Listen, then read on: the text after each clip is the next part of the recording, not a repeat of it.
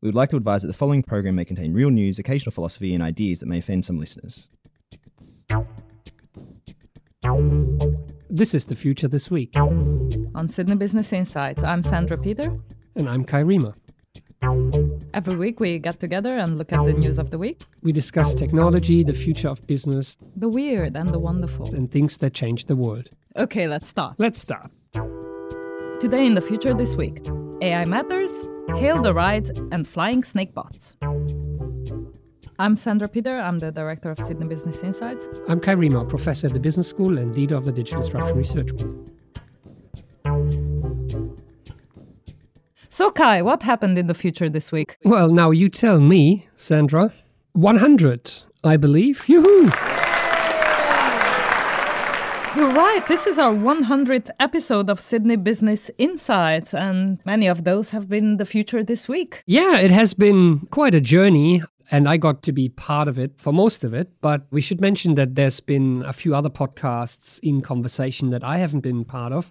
There have been some really interesting ones there as well. Yeah, we've had some fantastic guests, people like Hugh Durrant-White, who was the chief scientist of the UK, who incidentally has now become the chief scientist of New South Wales, who spoke about automation, robotics, and artificial intelligence and their influence on future of business and on the future of societies, really. Yeah, so one of my favorite episodes, also one of the most listened to episode in Sydney Business Insights. Yep. We've spoken to Rachel Botsman about trust. We've spoken to a number of CEOs like Daniel Flynn and Clary Castrician about social entrepreneurship, about using technology to fight poverty. We've spoken about women and the future of work and demystifying Chinese investment in Australia, featuring our world-class research here at the Business School.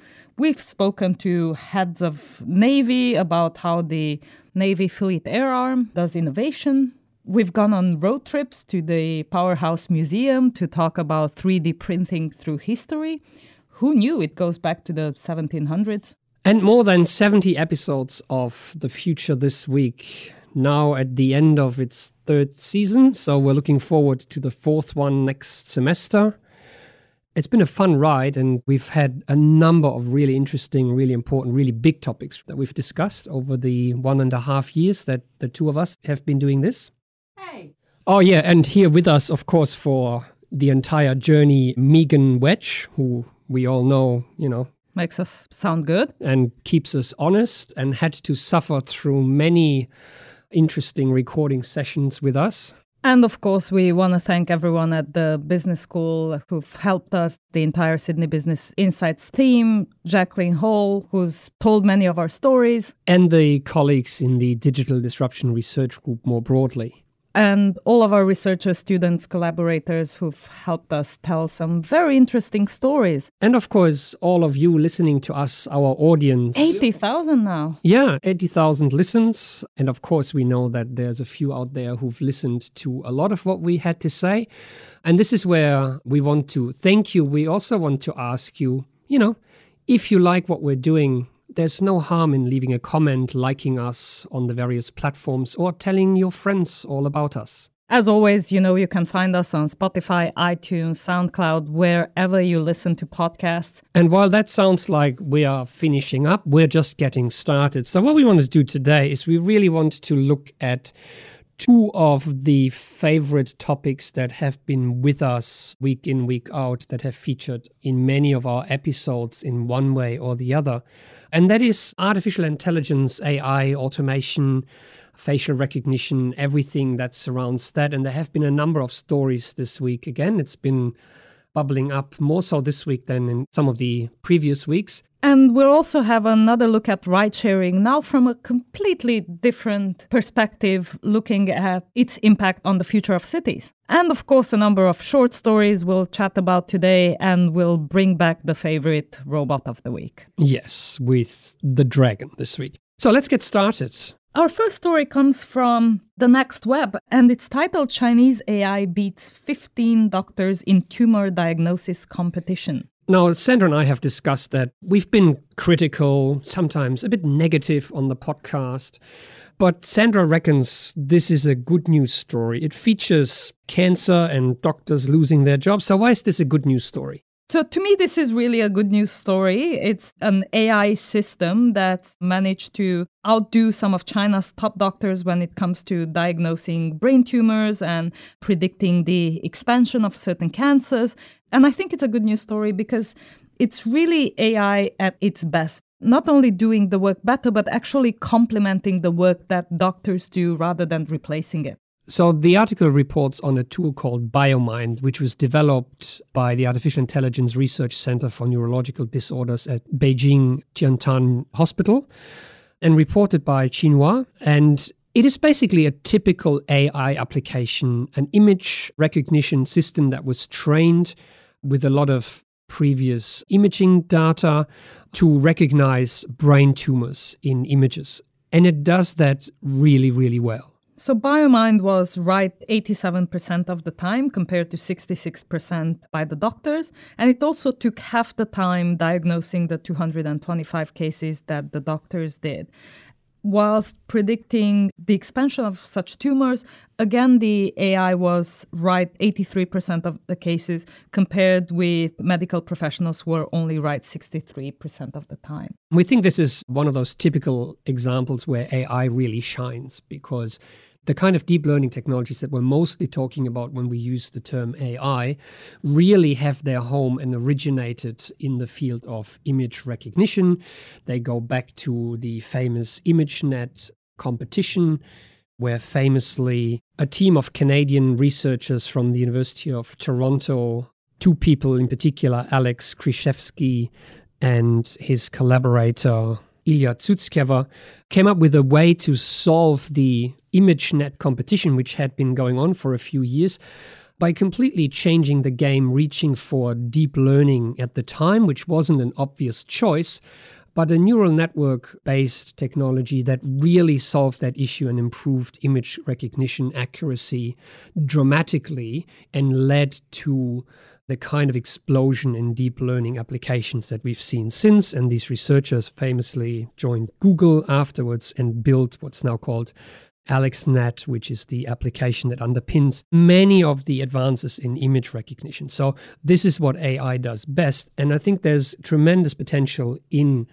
medical diagnosis. Of course, these systems, they are not doctors, right? They will not replace doctors, but the potential lies in augmenting doctors, in helping doctors, and in combining the expertise and skill that doctors bring with the kind of AI-driven accuracy that we're seeing in deep learning image recognition.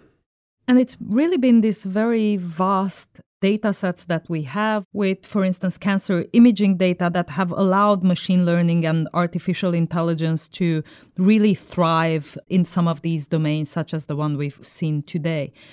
Now, there is another side to this story, which is the vast amounts of data that are not as good, not as complete, harder to analyze, harder to consolidate.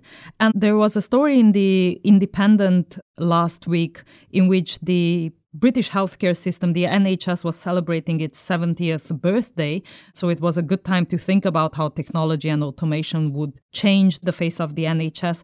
And we saw the same conversation there where even though we have 60 million medical records that provide a really fantastic data repository, the challenges of getting that data to a state where you could have the same advances with machine learning and AI, like the ones we've seen in cancer diagnosis, having the same advances in things like prediction of diseases or prevention of diseases will take a very long time.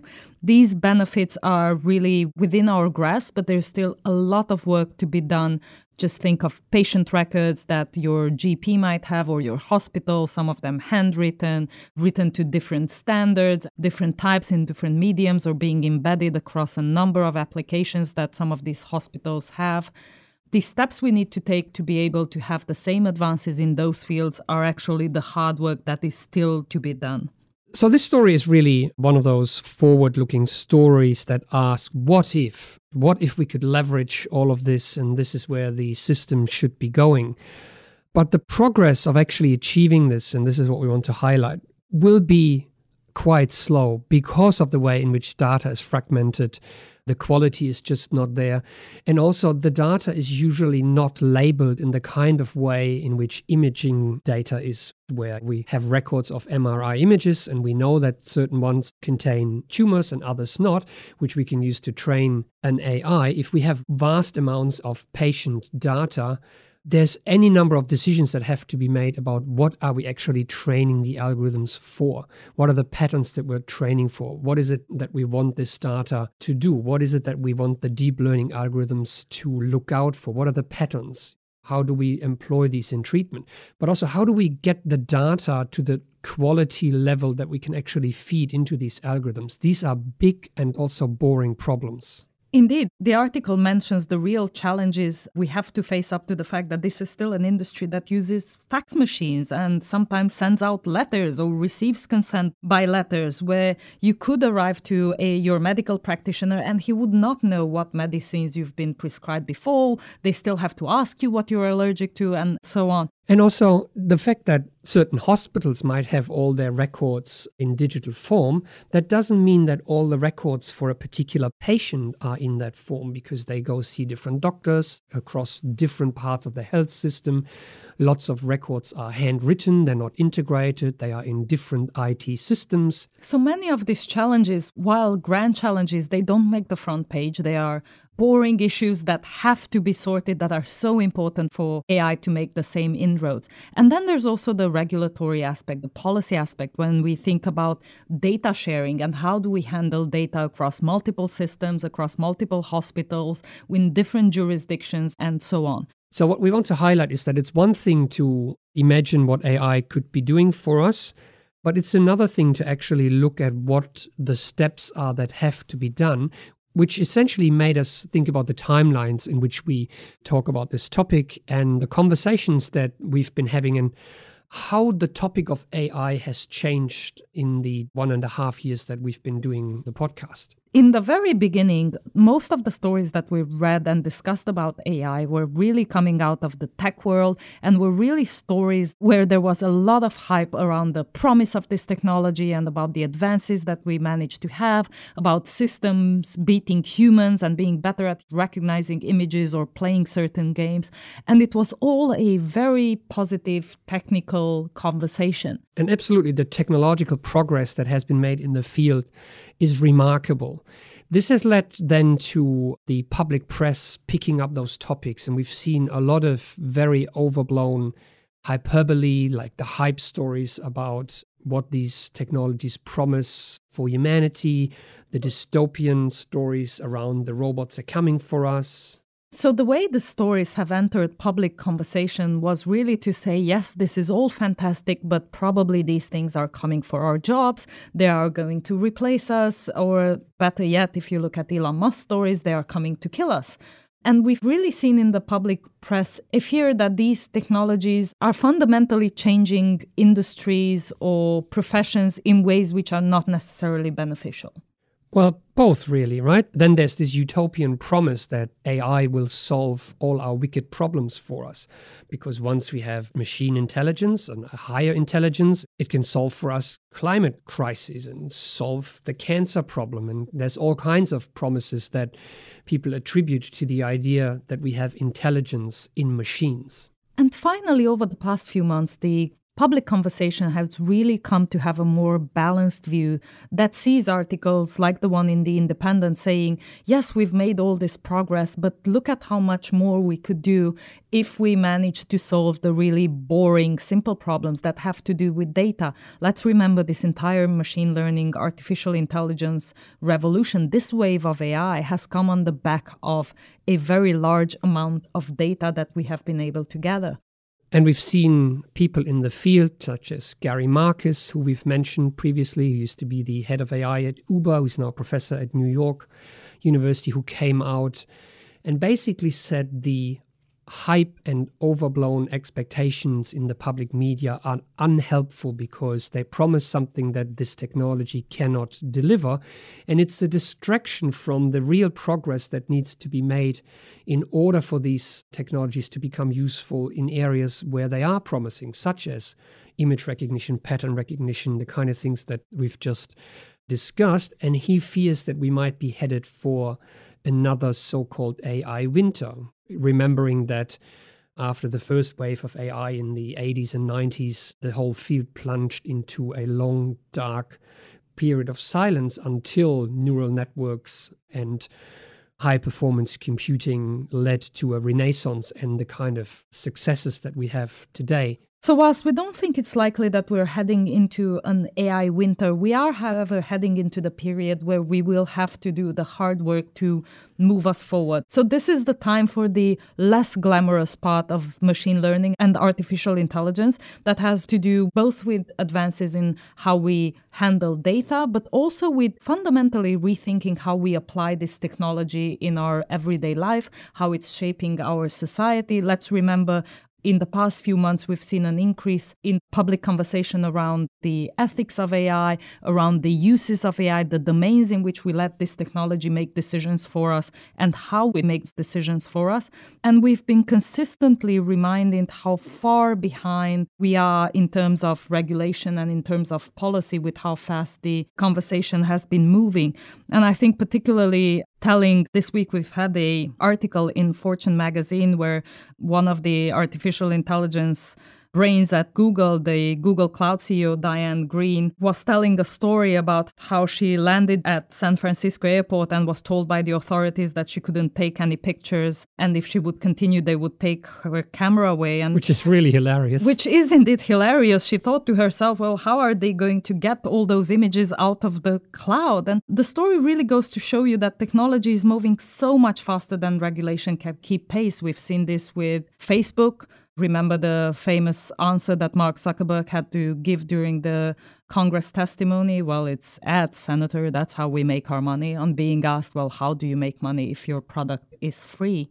So a lot more work to be done in the very basic building blocks of artificial intelligence and machine learning. Yeah, so in essence, we do think it's different this time around, right? The first installment of AI spectacularly failed, and it failed to the point that there wasn't really much real-world use. This is different this time pretty clearly because we already see a lot of applications, a lot of use being made out of deep learning, machine learning, neural networks. So an AI winter is not likely. That doesn't mean that we're not going to see a potentially quite significant downturn in public perception and also in investment. There's an article just this week in VentureBeat which makes the point that what we're seeing in the AI space has all the hallmarks of the dot-com bubble a decade and a half back, where a lot of the media attention, the hype has led to a lot of investment in areas where AI might not reap the kind of benefits that are being promised, at least not in the short term. And that is our point. That is indeed the point. And this is the time actually for universities to get involved, for regulators to get involved, for large sectors of the industry to actually do the hard work that is needed for this to deliver on some of the promises that it's made. And so what we think will happen here on The Future This Week is that while we have been quite critical in recent months of the kind of hype surrounding AI and pushed back and said this is not realistic or we got to think of that, we have to have a look at how these things actually work, what might happen is that the hype cycle actually plunges into a period of disinterest or AI bashing where the media comes back and rubbishes AI because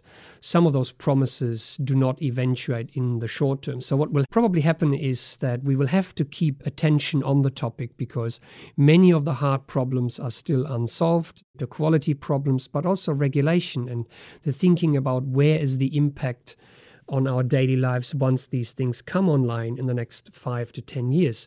And that also requires new approaches in universities to do research into these areas in an interdisciplinary way, bringing together technical expertise, social expertise, legal expertise in what is potentially a whole new way of doing research. So while the public media might lose interest because short-term gains might not be forthcoming as quickly as people think, the real research will have to happen in the years to come. And speaking of research, interesting research out of UCLA's Institute for Transport Studies has prompted our second story for today, which comes out of Fortune magazine, titled "Ride-Hailing Apps May Benefit Poor and Minority Communities the Most." So this is a really interesting, positive, and counterintuitive story about research that shows that unlike taxis, which have been found to often discriminate against poorer neighborhoods, people of color, ride-hailing services such as Uber and Lyft were found to service neighborhoods much more equally, were also found to result in much less discrimination against minorities and different ethnic groups. So a really positive story which seemed to solve, at least in Los Angeles where the research was done, a particularly pernicious problem in transportation where neighborhoods in which car ownership is low, where public transport is not necessarily the best, where ride-hailing apps actually solve a transportation problem. So it turns out that ride-hailing services increase overall mobility and increase it in particular for lower-income neighborhoods, which would have been traditionally underserviced. And ride-sharing companies like Uber and Lyft have been in the future this week and in conversation of Sydney Business Insights podcast for quite a bit over the past year and a half, including our last episode with Keith Chen, the former chief economist at Uber. Not always making the most positive news. Uber has had its fair share of problems. We've discussed previously how ride-hailing apps might take away passengers from public transport, therefore reshaping cities, adding to traffic and potentially pollution, where we've seen problems with surge pricing or unfair treatment of passengers. We've reported on research that looked into collusion among drivers or unionization among drivers and the treatment of drivers, which has not always been perceived to be fair. But overall, ride-sharing apps like Uber and Lyft have highlighted just how complex some of these new business models are to understand. And if you look at the range of stories that we've covered around Uber, you will see that there were stories that covered environmental effects. There were stories around gender discrimination. Turns out the algorithm that powers Uber resulted in a gender pay gap, even though the algorithm does not discriminate per se, but because women drive slightly slower at different times than men. On average, women Uber drivers made 7% less than men. We've reported on stories around the gig economy and the entire debate where different researchers try to understand how this shapes the type of employment that we see. We've talked about licensing issue, and this has been in the story over the past few weeks, around Uber losing its license in London, which has resulted in 40,000 drivers, disputed number, but we won't go into that now, 40,000 drivers losing their jobs and now regaining their jobs. There were discussions around the role of the CEO at Uber and how do we think about CEOs of startups versus more established companies and the cult of CEO in Silicon Valley, around the success of such business ventures in places like China, where we've discussed the takeover by Didi of Uber and actually Didi now coming to Australia. So we've unveiled some of the complexity around such a seemingly simple service like Uber, which has resulted in pretty much disciplines from across our university looking at the various impacts and the various aspects of it. And indeed, this week alone, it's been puzzling economists. In another story in CityLab, research coming out of DePaul University looked into the use of Uber and Lyft in Chicago, asking the question, what drives people to use ride-sharing over public transport, when indeed the cost for public transport is so much less? So these economists were puzzled by the fact that while you save time in most instances, taking ride-sharing, commuting to downtown Chicago from the outer suburbs, it's slightly different if you're just traveling within downtown because of heavy traffic. But by and large, you save a fair bit of time taking ride-sharing. But those gains in time come at a cost. So you would typically save about 15 minutes on average, but that comes at a cost of about $16, $17 or almost $70 an hour, which is a fair bit of money. And so the economists try to do their numbers and put a price on every aspect, convenience and whatever. And they're still puzzled by the results that people are willing to pay such a premium for the supposed convenience of taking an Uber over public transport. And so here is where I have to ask you, Sandra. So you're quite a proficient Uber user. Why do it? Turns out we don't always act rationally. At least not according to the strictly financial terms that the economist would like to see. No, and I think our episode with Keith Chan actually illustrated some of these behaviors. So what Sandra is telling you, listen to that episode. Yes, definitely listen to that episode. And indeed, I have first-hand experience with some of the results that Keith has come across, which are really quite puzzling. Why does it make me so upset when the price surges at 2 and I pay double the price? But when it's at 2.1, I kind of feel okay with it. I think, well, yeah, there's probably some thinking behind it. And, well, I guess I just have to pay that. Here's Keith. One really interesting behavior that we saw was that people responded very differently to price increases in that surge multiplier, depending upon the exact number that was framed. So think about it this way. 1.0 surge, that's exactly the normal price. 1.2, you're paying 20% more. 1.3, you're paying 30% more. And just like rational economics would suggest, 1.2, 1.3, 1.4, 1.5, demand just kind of drops. This does start to break down, or what you start to see is interesting psychological phenomena. So between 1.9 and 2.0, there's a very big drop off. What's interesting is that what the evidence seems to suggest is that at least for new Uber riders, that 2.1 seems non-arbitrary. There must be a very fancy algorithm going on here. 2.1, okay, well that must be the fair price. Fine, I'll pay 2.1. Whereas 2.0, they're just ripping me off. Rides are twice as expensive right now. I'm not doing that. What do you take me for? So no, we don't always act rationally. Yeah, absolutely. And my point is that unlike the economic decision model, we don't actually make conscious decisions every time we use a mode of transport. We have our practice, we have our habit of doing it, and it's just convenient to take an Uber. And so people who can afford it without actually having to go through the cognitive burden of making the decision, oh, am I going to use public transport or Uber, will just use their phone, whatever gets them from A to B in the least burdensome way. So a lot of the time, I think it's just a price that we pay for the convenience of not having to think about how we go about this aspect of our daily lives, given that people are busy enough in their lives as it is. So the premium that we're paying is one for peace of mind, because after all, we don't have to actually concern ourselves with trains running late or it being a rainy day and having to pack an umbrella. Or people still just working on George Street even after 2 years. Yeah, which, has fundamentally disrupted Sydney Bus life. services, yeah. And then there's also the aspect, we used to have a neighbor who would drive to work across the city on a route where he could have saved time and money just taking the train, because he just didn't like to be with other people on the train in the morning.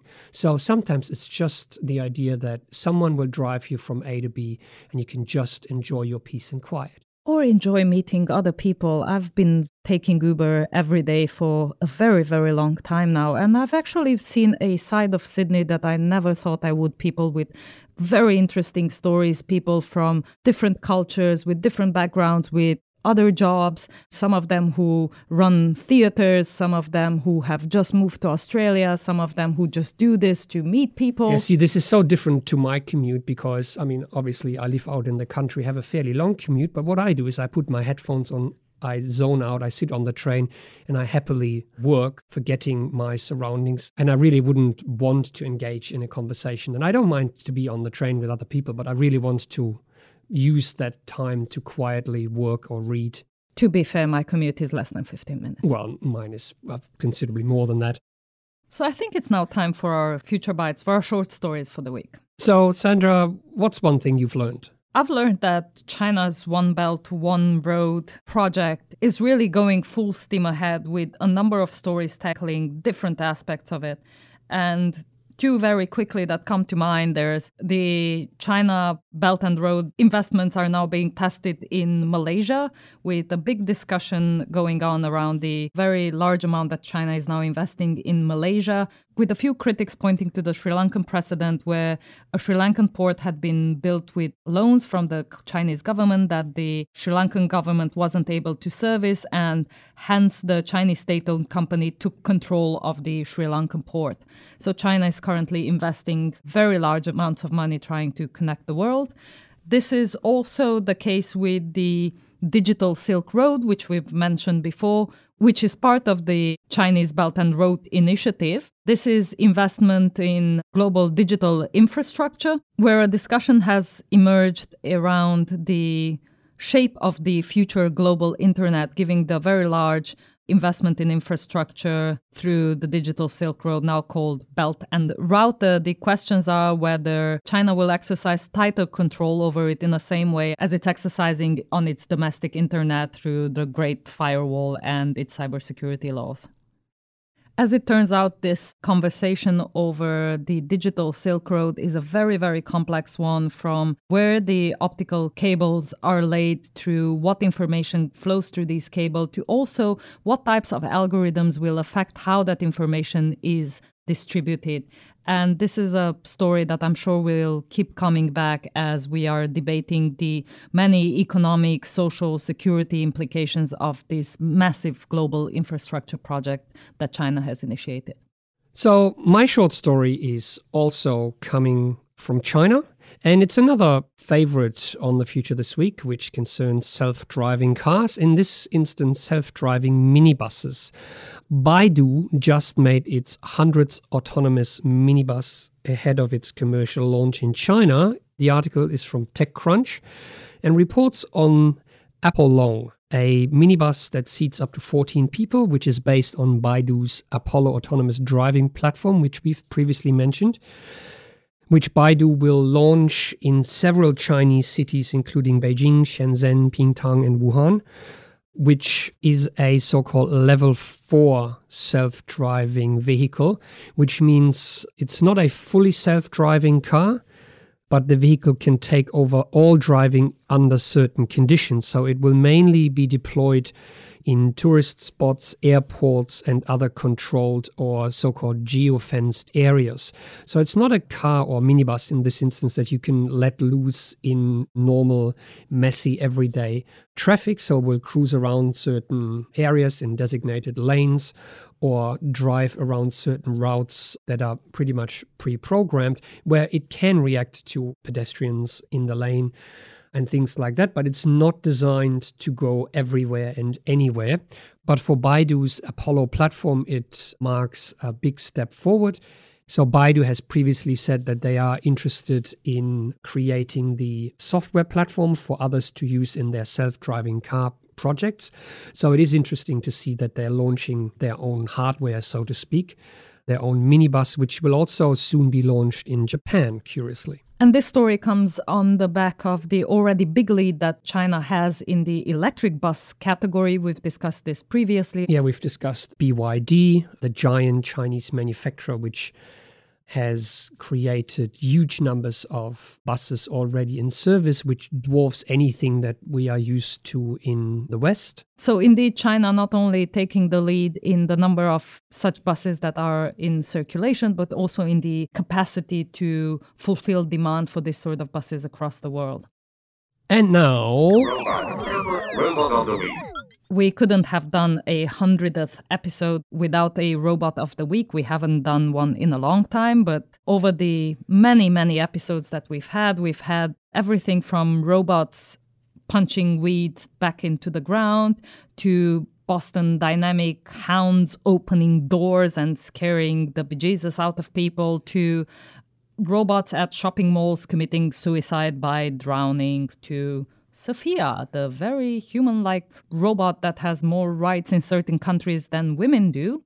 Yeah, but this one is some scary shit again. It's called Dragon.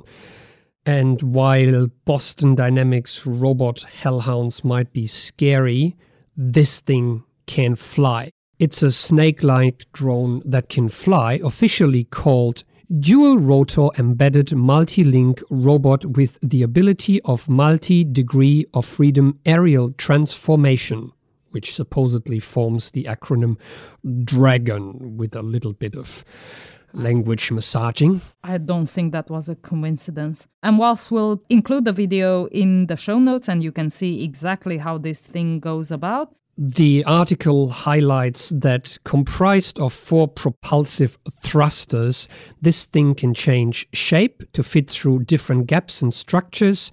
It can go straight, vertical, diagonal, snake. It can do them all. But as the article highlights, thankfully, this thing can only fly for about 3 minutes. So technically, you can still outrun it. So this is, of course, coming out of Japan from the University of Tokyo. And whilst it looks amazing now, we can't wait to see its full range of interactions, which should include its 2 ends picking up objects like a 2-fingered arm, wrapping itself around stuff to move it, or flying out or doing other exciting things yet to be revealed.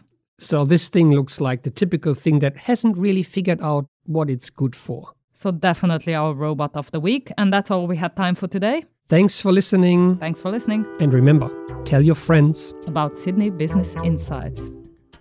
This was The Future This Week. Made possible by the Sydney Business Insights team and members of the Digital Disruption Research Group. And every week right here with us, our sound editor Megan Wedge, who makes us sound good. And keeps us honest.